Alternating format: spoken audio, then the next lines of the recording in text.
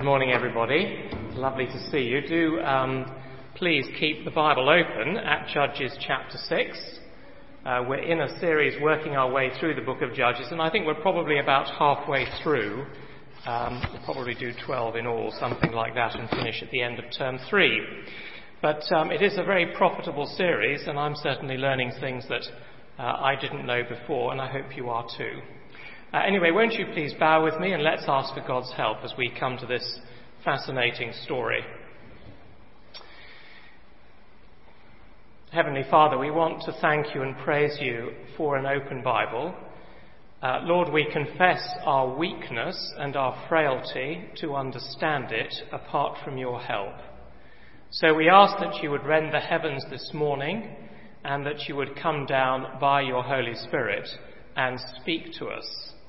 Speak, Lord, for your servants are listening, and we ask it in Jesus' name. Amen.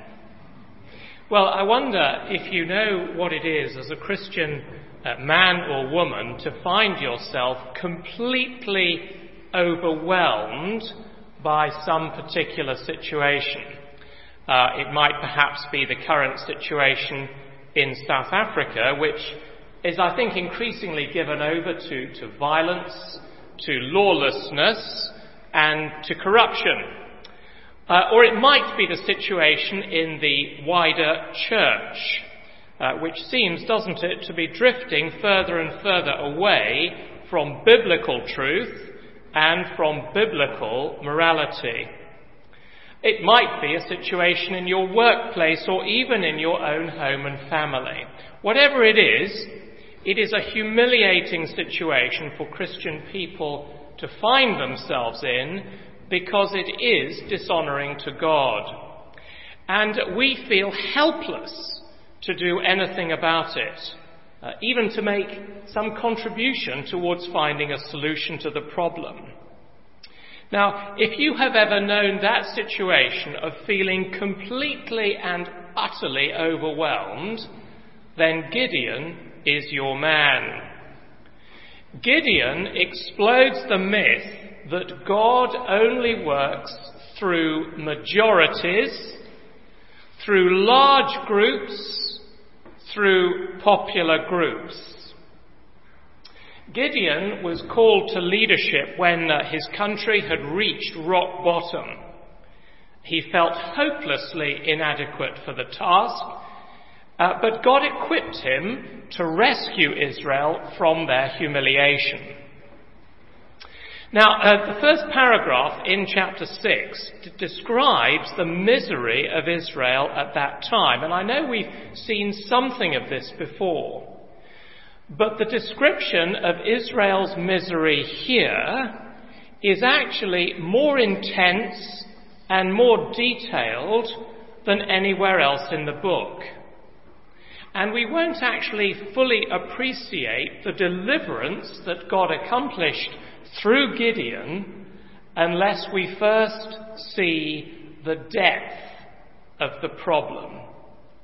So, verse 1, we see again the Israelites did evil in the eyes of the Lord.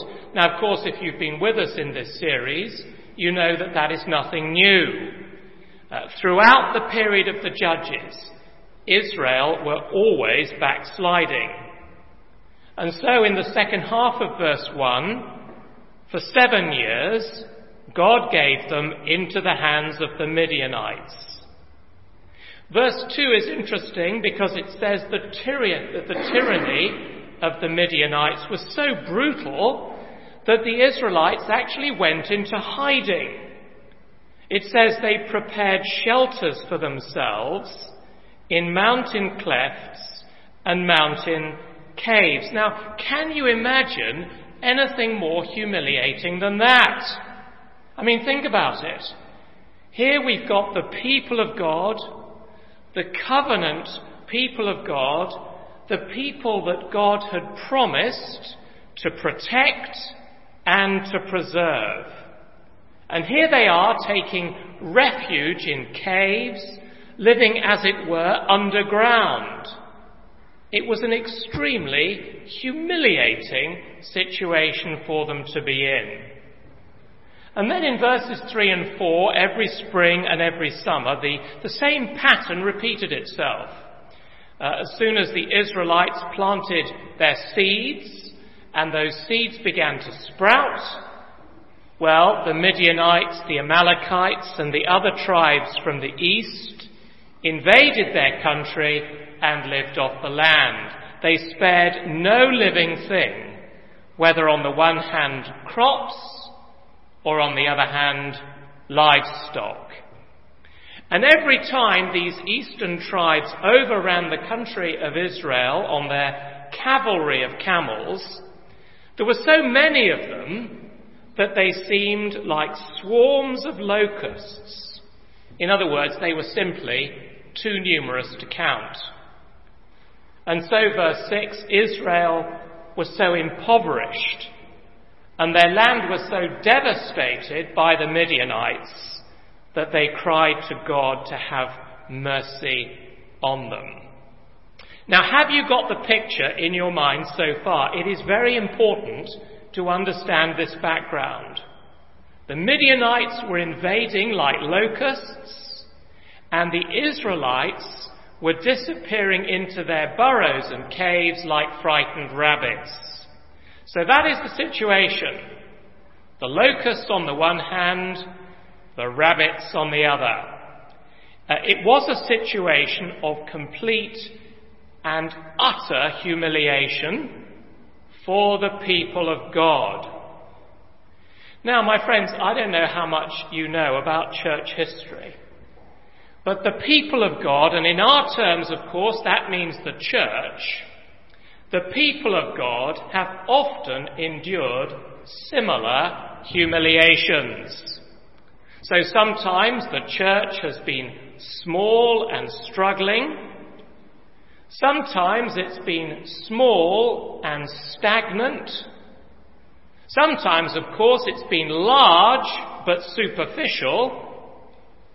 And sometimes it is invaded by hostile anti-Christian forces.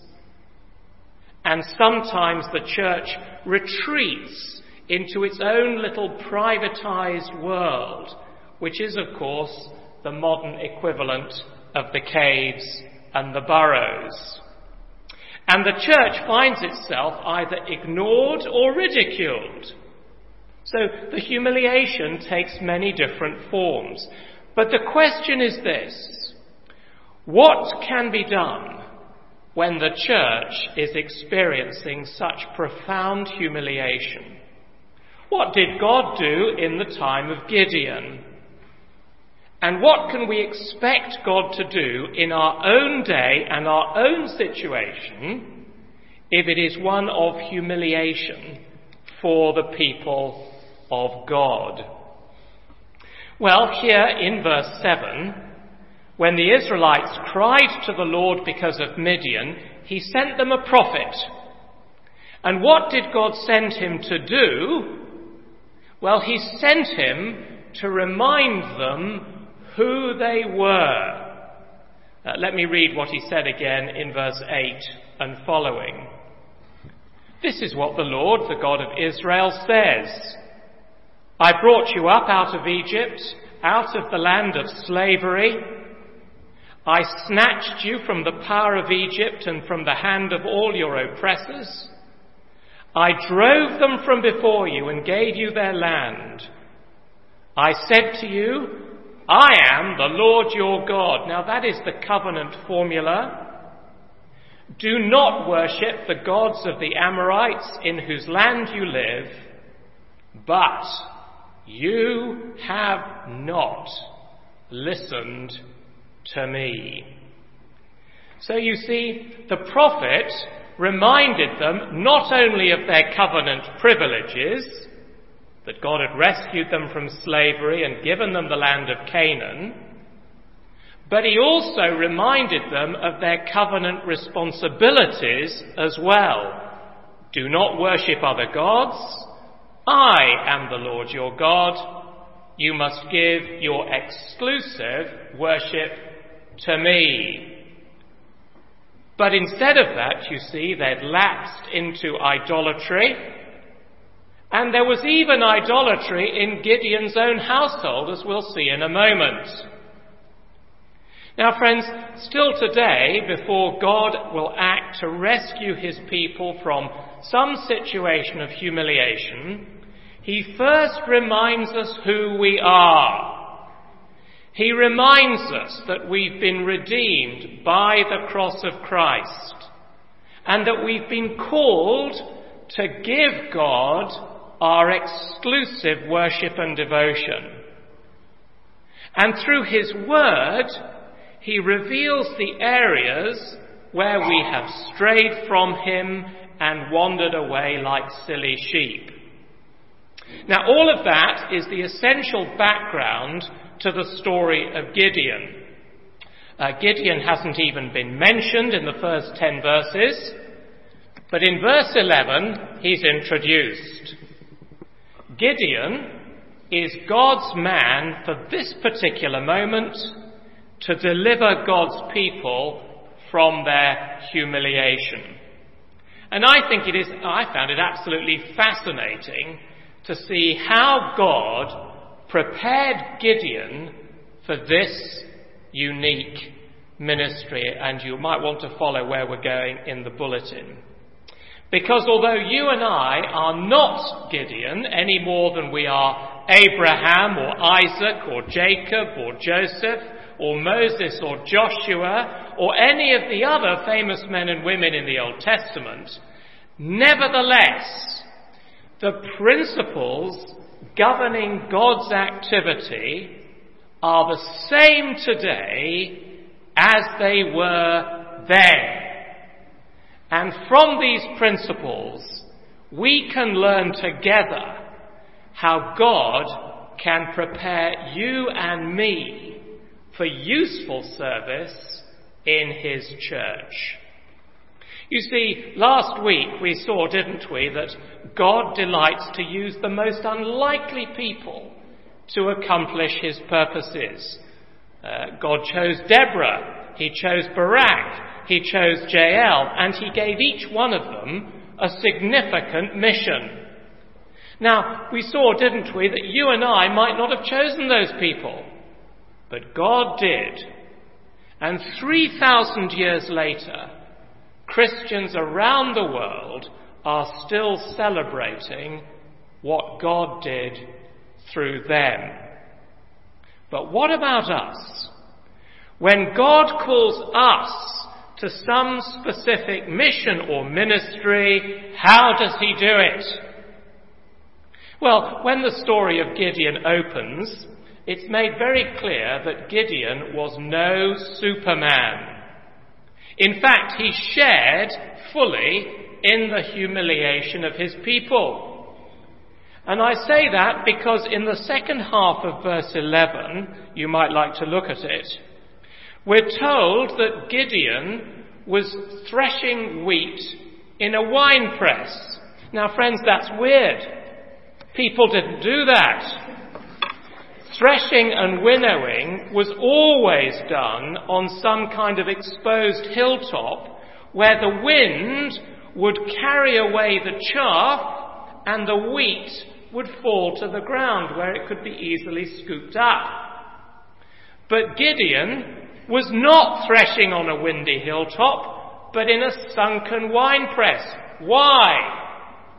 Well, because he was hiding from the Midianites.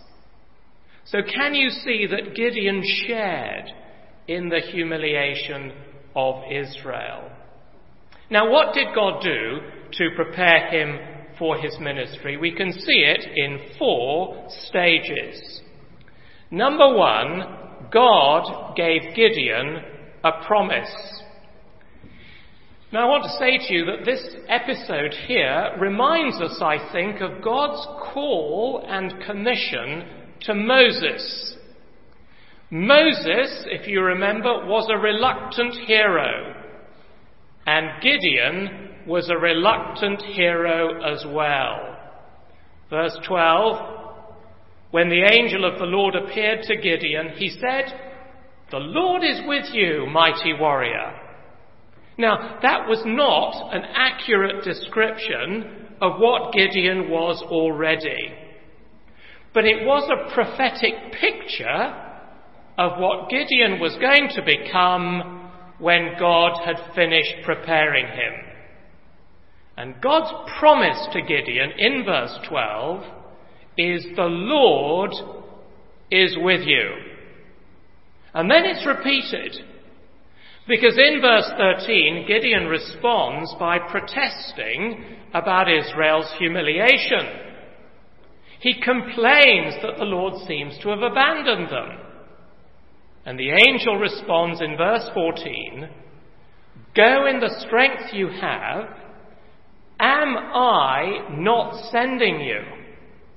In other words, you're to go in my name and in my authority, for I am sending you to save Israel out of Midian's hand. And then again in verses 15 and 16, when Gideon questions all of this and pointing out that his clan was the weakest in Israel and that he himself was the least in the family, the Lord replies, "I will be with you." So, my dear friends, can you see that God gave Gideon 3 encouraging words? First, the Lord is with you. Second, am I not sending you? And thirdly, I will be with you. And here you see, the word of God brought Gideon a 3-fold assurance without which he would not have been able to lead the people of God to victory. Now, those 3 phrases, the Lord is with you, am I not sending you, I will be with you, all of that is covenant language. Because the covenant formula between God and his people was, I will be your God, I will be with you, you will be my people, I am sending you. Now you see, God said that again and again and again. He said it to Abraham, to Isaac, to Jacob, to Joseph, to Moses, to Joshua, and now he says it to Gideon. I will be with you. I am the Lord your God. I'm sending you. I am accompanying you. Now, God gives us exactly the same assurance today. What was it that the risen Lord Jesus said to his disciples almost with his last words?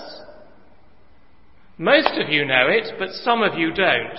So if you've been at St. Barnabas for more than 10 years, you don't need to turn to it. But if it's less than 10 years, please will you turn to Matthew 28 on page 704. Can I hear the pages rustling? Matthew 28, page 704.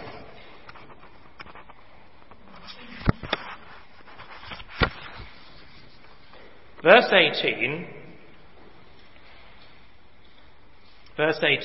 Then Jesus came to the disciples and said, all authority in heaven and on earth has been given to me. Therefore go and make disciples of all nations, baptizing them in the name of the Father and of the Son and of the Holy Spirit, and teaching them to obey everything I have commanded you. And here it is, surely I am with you always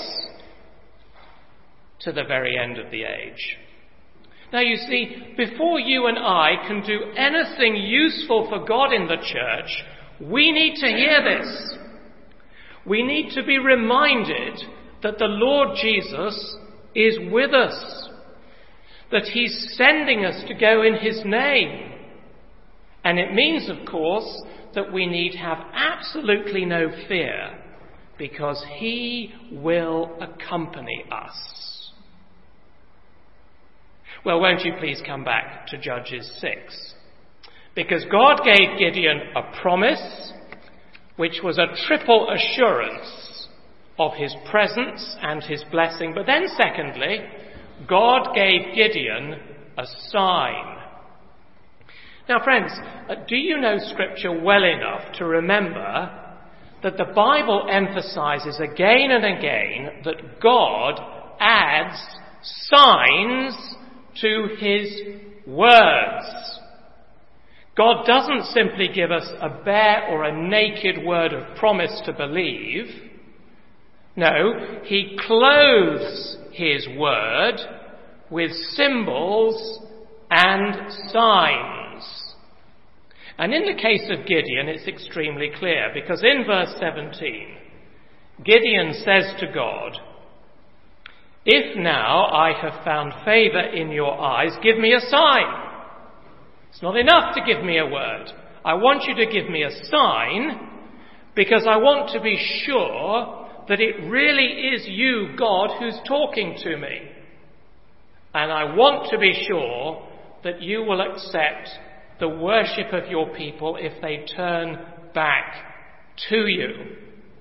So you see, this wasn't a random sign. This wasn't an arbitrary sign. It was a highly significant one. Because, you see, Gideon's job was to redirect the worship of the people of God away from Baal and back to the Lord, to the God of Israel. He was to redirect their worship from the false God to the true God. So if God would accept Gideon's worship, then Gideon would know that he would also accept Israel's worship if they turned back to him. And so in verse 18, Gideon asked God to wait. Rather interesting, isn't it? Would you mind waiting, God? Gideon asked God to wait until he returned with his offering. And then verse 19, he prepared a goat, some bread, some broth, and brought it back. It must have taken several hours. But then he offered them to the Lord. Verse 20, he was told to put the bread and the meat on the rock and to pour the broth over them. And when the angel of the Lord touched them with the tip of his staff, fire flared from the rock and consumed the offering. Now you see, that was a sign or a symbol that God had accepted Gideon's offering and worship. At first Gideon was terrified because he thought he'd seen God face to face, but now he knew that this really was the Lord, and the Lord had accepted his worship. Now, friends, this combination of word and sign is absolutely central to biblical religion, because God speaks audibly to people through his word in Scripture, and visibly through the signs that we call the sacraments. That is to say, baptism and the Lord's Supper. So God not only speaks to us through the Bible, but he also demonstrates the gospel in these signs or sacraments. Now, some people think that baptism and the Lord's Supper were invented by the church. That is nonsense. They were instituted by the Lord Jesus.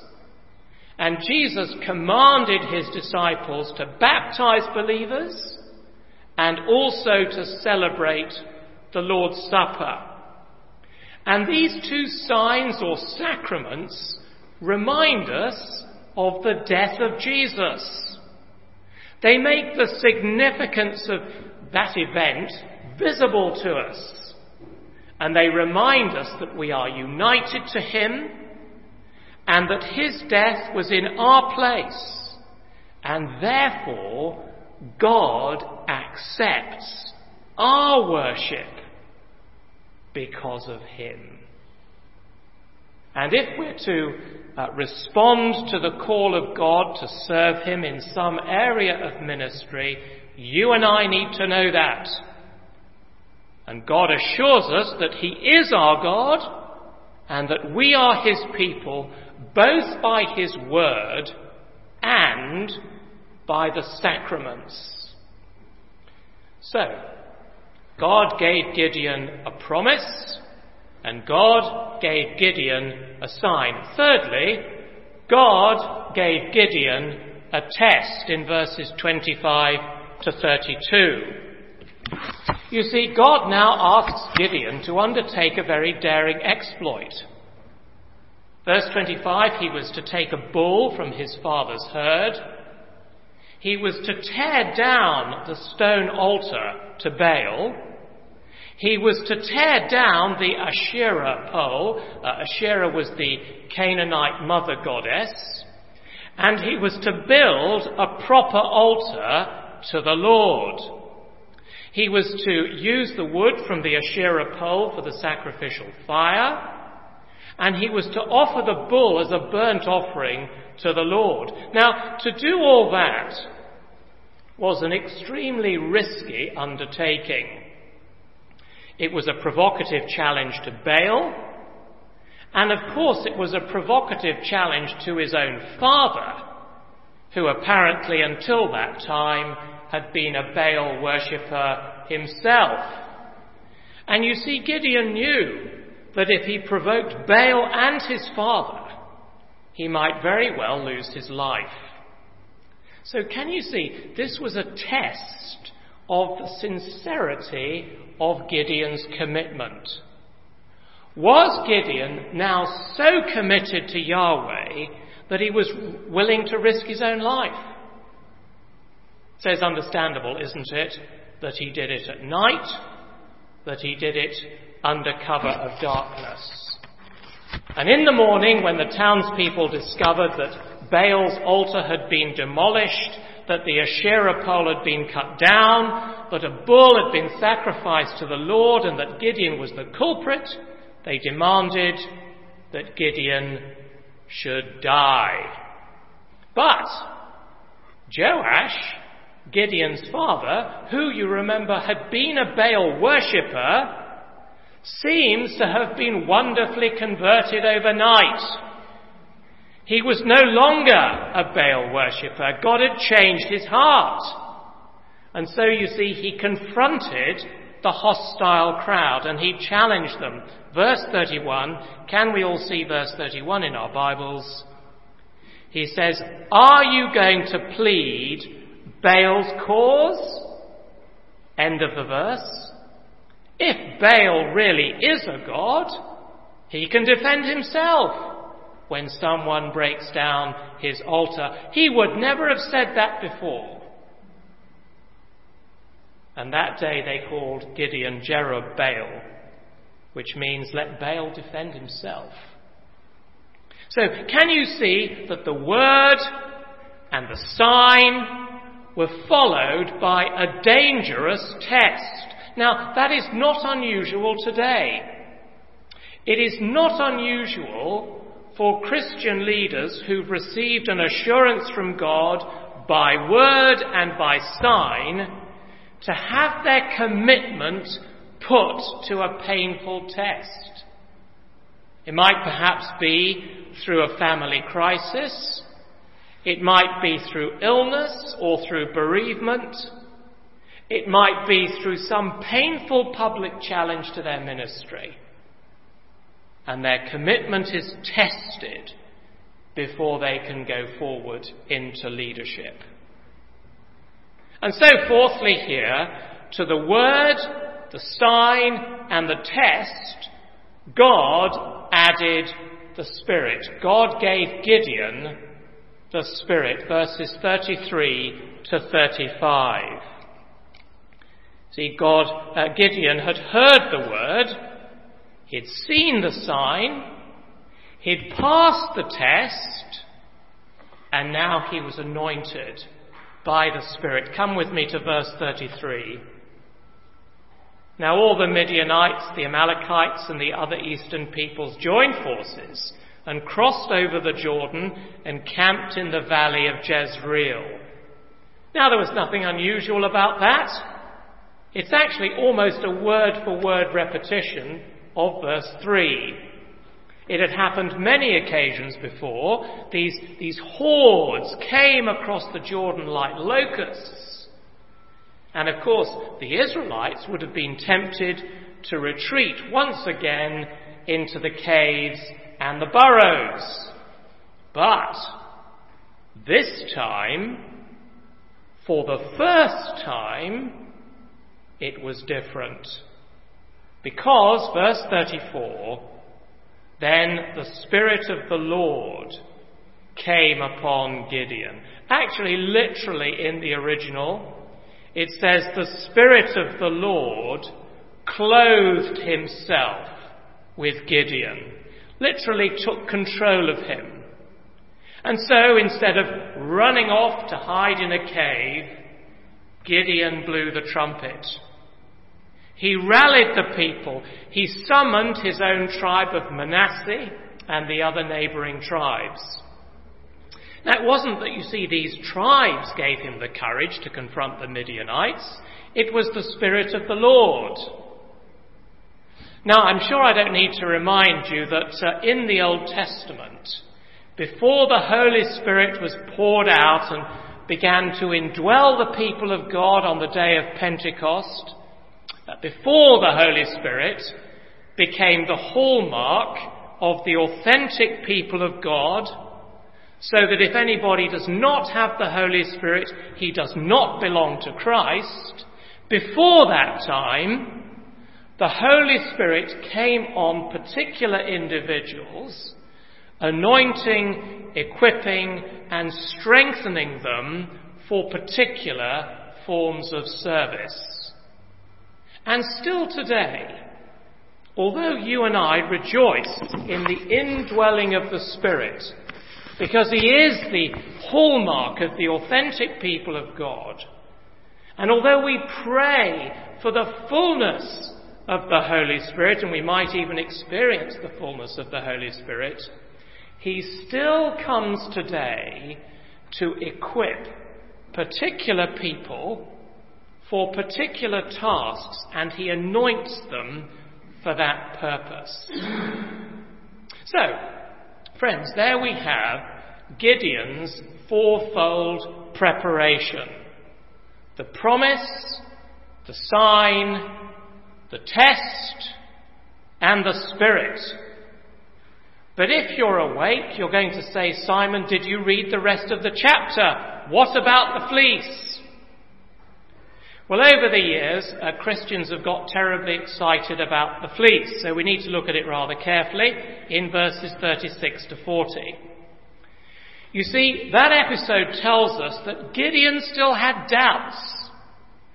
In spite of the promise and the sign and the test and the Spirit, he was hesitant. So although God had tested him, Gideon now proposed to test God. And so he put a woolen fleece on the threshing floor, and he asked God on the first night to please make sure that the fleece would be wet and the ground around it would be dry. While on the second night, please reverse the miracle, God, so that the fleece is dry and the ground around it is wet. And then Gideon said, I will know. Really, Gideon? Aren't the word and the sign and the test and the Spirit enough for you? Are you going to lay down a fifth condition before you believe? Now, you see, putting out a fleece, as it is sometimes described, has become, apparently, an accepted practice in some Christian circles to discover the will of God. And I want to tell you, I am against it. Because it is testing God, and Scripture tells us we are not to put God to the test. Gideon himself admits that is precisely what he's doing in verse 39. Can we all see verse 39? He says, allow me one more, what? Test with the fleece. I mean, do we really think that word and sign and test and spirit aren't enough, and that we have to put out a fleece, as it were, to force God's hand to prove his reality to our satisfaction.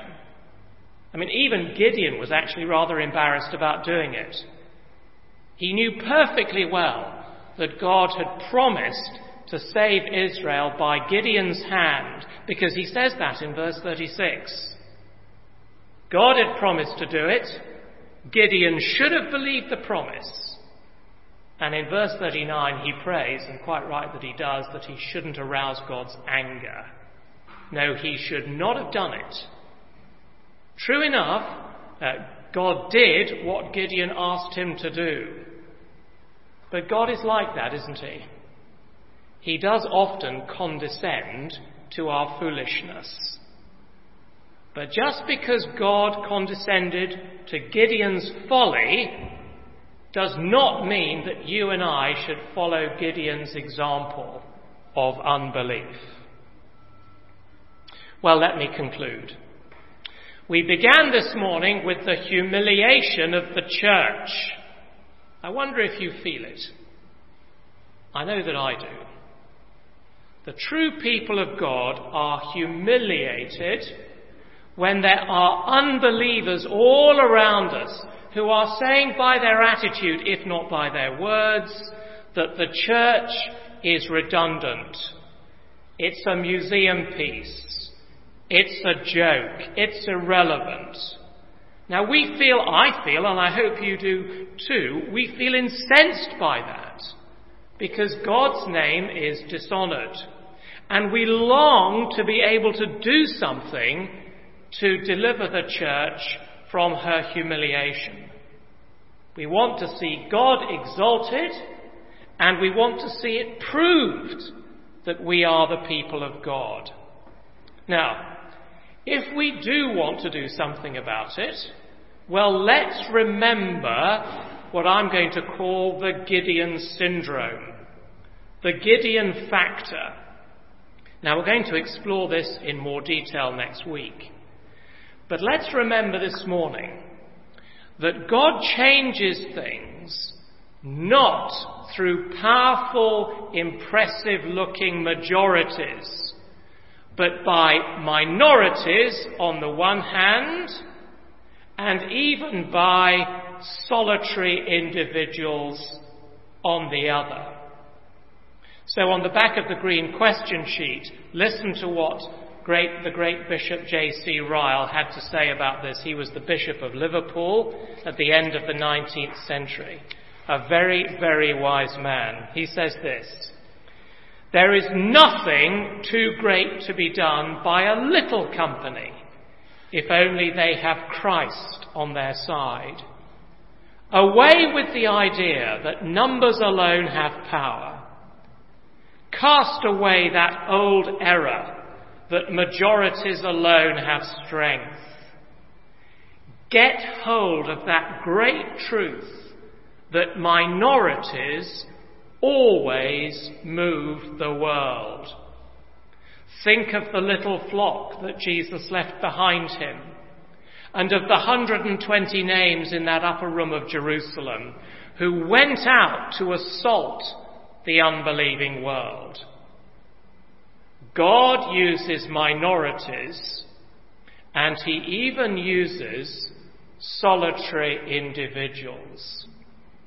I will mention 3 in our own generation. First, Brother Andrew. At the height of the Cold War in 1955, Brother Andrew felt that God was calling him to smuggle Bibles behind the Iron Curtain into countries where Christianity was forbidden. He had no special training for the task. Humanly speaking, his methods were basic and unsophisticated. Brother Andrew simply stepped out in obedience and relied on God in prayer. And as a result, multitudes behind the Iron Curtain came to faith in Christ. And Brother Andrew, who's still alive today, is living testimony to the fact that God often uses ordinary people in extraordinary ways. My second example is a man called Tun, T-U-N. Today he's in his mid-30s. He lives in Myanmar, where Buddhism and tribalism make Christian ministry extremely difficult. He pastors just a small village church in a strongly Buddhist community where the opposition to the gospel is intense. So the Christians there know all about humiliation. Now, Tun is an ordinary pastor, but instead of reacting to the pressure by going underground into a cave, he loves to see people's lives transformed when they follow Christ. It fills him with joy. And as a result, God has opened the way for him to train over 1,000 people in his little community to stand firm in the faith in the midst of all the persecution. Now, that may not make headlines around the world, but it's a rather moving example of an ordinary, humble Christian responding to God's call and using him to strengthen the church. You can read all about him, by the way, on the front page of this month's Open Doors newsletter. Then my third and final example this morning is the man behind these books, which is called The Word One-to-One. His name is Richard. Gillian and I have known him for more than 20 years. Richard is a successful businessman, and I mention him because in his testimony, Richard says that for many, many years, he was a sleepy Christian. He was in church every week, but you see, in the outside world, in the office, even amongst his extended family, he was effectively a secret Christian. As a result, there was no fire in his faith. But about 10 years ago, Richard felt that God was calling him to share the gospel with business colleagues, and he had no idea where to start. And so he asked his pastor to teach him how to explain John's gospel to a non-Christian. And the result is that sleepy Christian has become an effective evangelist. And today these books that he's written are being used in churches all the way round the world. Now, friends, are you getting the picture? Let me end with this statement. I don't know whether it's not a poem. It's not even a proverb. No one actually knows who wrote it, but it's at the bottom of the bulletin. It goes like this. I'm only one, but I am one.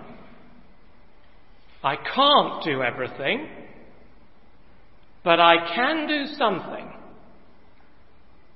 What I can do, I ought to do, and what I ought to do, by the grace of God, I will do. Let us pray.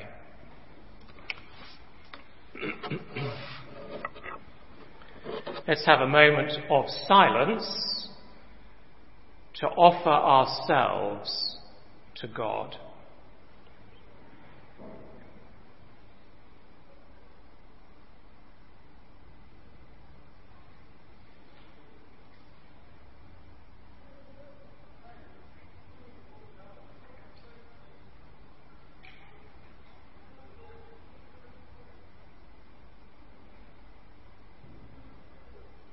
And let's make those words I've just read a prayer that we say aloud together. Together. I'm only one, but I am one. I can't do everything, but I can do something. What I can do, I ought to do, and what I ought to do, by the grace of God, I will do. Amen.